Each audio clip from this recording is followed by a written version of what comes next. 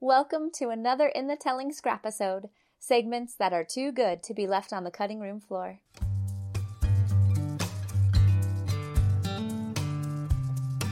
In this Scrapisode, Jordan C. Brunn discusses notions of art and value.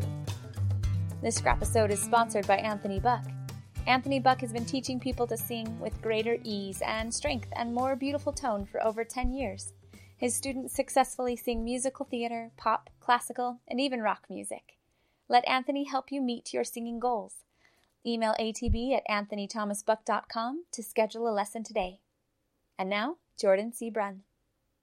And this goes across the board for actors as well. And part of the reason why I don't do a lot of work in the acting industry out here is because, for one, when I started coming out here, almost immediately the agency that I allied myself with closed. So there was that.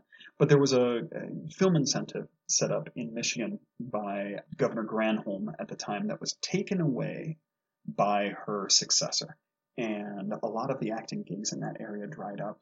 But we had representation. You had someone that was going to bat for you to try to find you work. Whether that is an agency that's trying to find you work, whether you're trying to find work, or whether people just hear about you through the grapevine working that way, a good deal of getting compensated for your aesthetics is marketing. Word of mouth, however that works. I know some people that do not try to market their work and therefore don't sell their work. That's just how it works. If I could do it all over again, I would do everything in my power during my undergrad to get a business degree, in addition to visual arts education. So not in lieu of. No, not in lieu. Because I felt it was incredibly beneficial just to have that steady paycheck.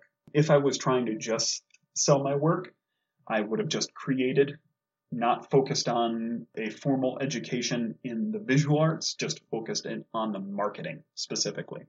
So any high school kids listening to this get a marketing degree, I guess, MBA to market yourself. I want to jump back, and further explore this idea about you need to have a business mind about this industry. Mm-hmm. Don't you feel like there's a stigma to that too? But an artist is like, no, but it's for the art. And if I've had to market it and make there be money about it and give all those things, then the art isn't pure. And okay, do you feel like there's any of that?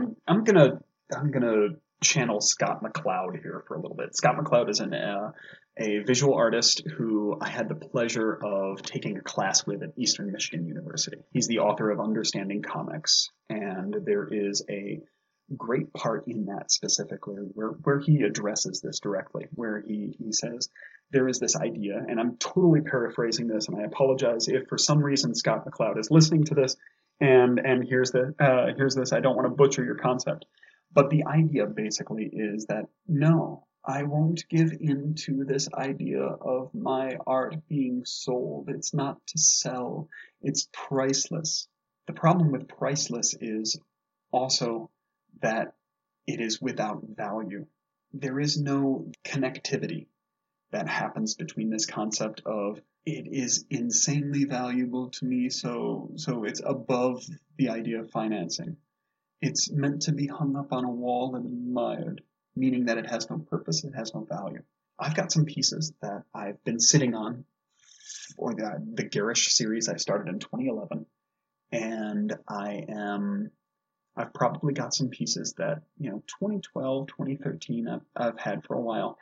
And I'll bring these to shows and have them in the back. And, I'm one of the people that firmly believes that if you don't look back on your work, whatever it is, it doesn't matter, visual arts, acting, whether you're an accountant, it really doesn't matter. If you don't look back on what you were doing 5 years ago, look at it and go, yeah, no. If you don't cringe, then you're not growing.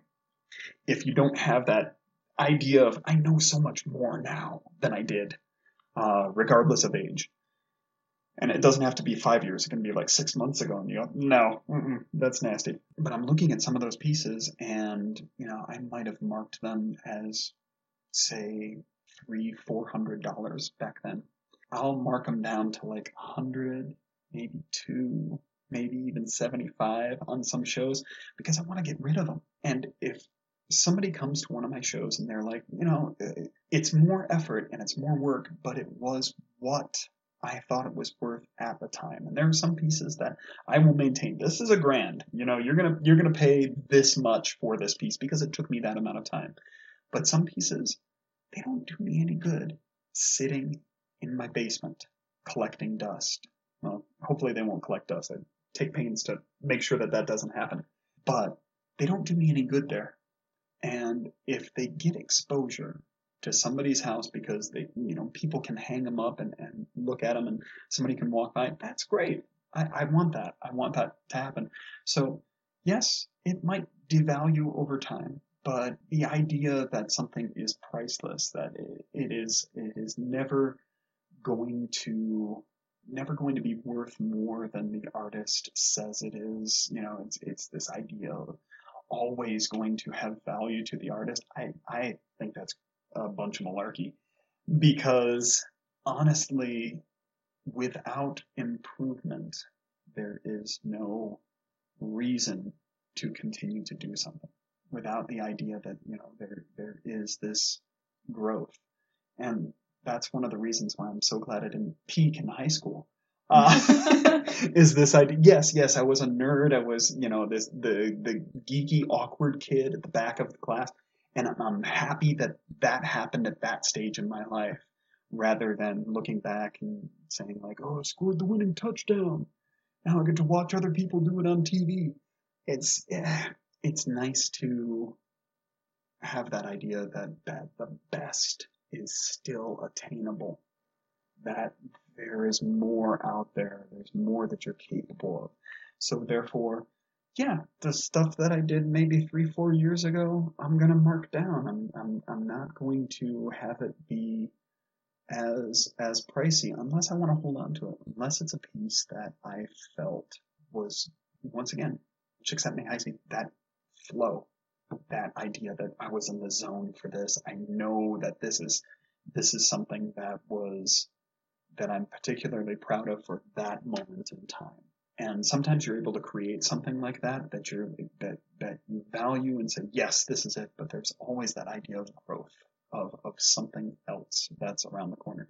And yeah, you might have really succeeded on this one specific thing for that one time frame, but there is always that opportunity to do that again, even better because of what you've learned. Thank you for listening to this In the Telling Scrapisode, sponsored by vocal teacher Anthony Buck. Email atb@anthonythomasbook.com to schedule a lesson today. Let Anthony help you meet your singing goals. Read between the